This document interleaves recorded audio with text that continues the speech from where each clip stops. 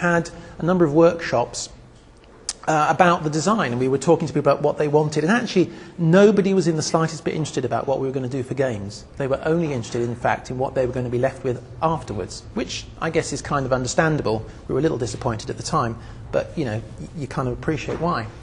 And in order to explain what it was all about, this is I'm going to take you back to the Second World War, to Abercrombie and his plan for London. And this is kind of a plan which describes the kind of the social and economic of London. At that time, it hadn't really changed since. And the kind of brown blobs on there represent the different residential neighbourhoods in London. The blue is the financial centre around the city.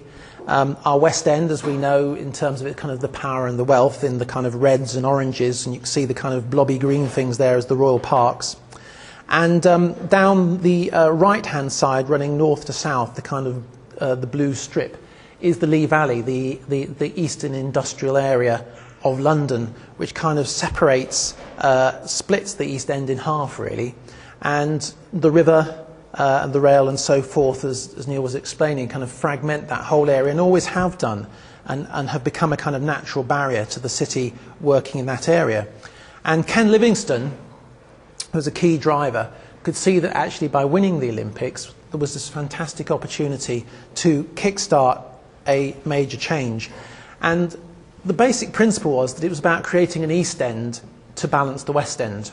An East End that had sort of the same social, economic and environmental quality as we have. Clearly going to be different. And the investment of about $9 billion in the Olympics was seen as the great opportunity to start this off. And at the centre would be a park. And this plan is actually not the current Legacy Master Plan, but it is very similar. And I show it really to try and explain how the whole thing is intended to fit together. And down the middle, down the river, you can see the park, which Neil was describing, as the centrepiece of this new community for all those new housing developments that sit on either side. And you can see how extensive that is. And all those areas are the back of house areas during games.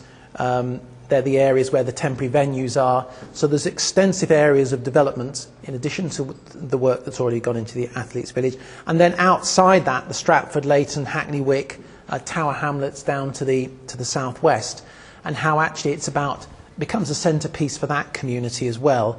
And the critical part is how it's all connected, and that it becomes a piece of city which then kind of wraps across this fragmented landscape that Neil was showing you before, with as I say, with the park as being the centrepiece, a place really the centre for a new community, places for people to live, work and play. And that's all part of the kind of sustainability of the place, as much as the sustainability of the elements within the project that Neil was talking about.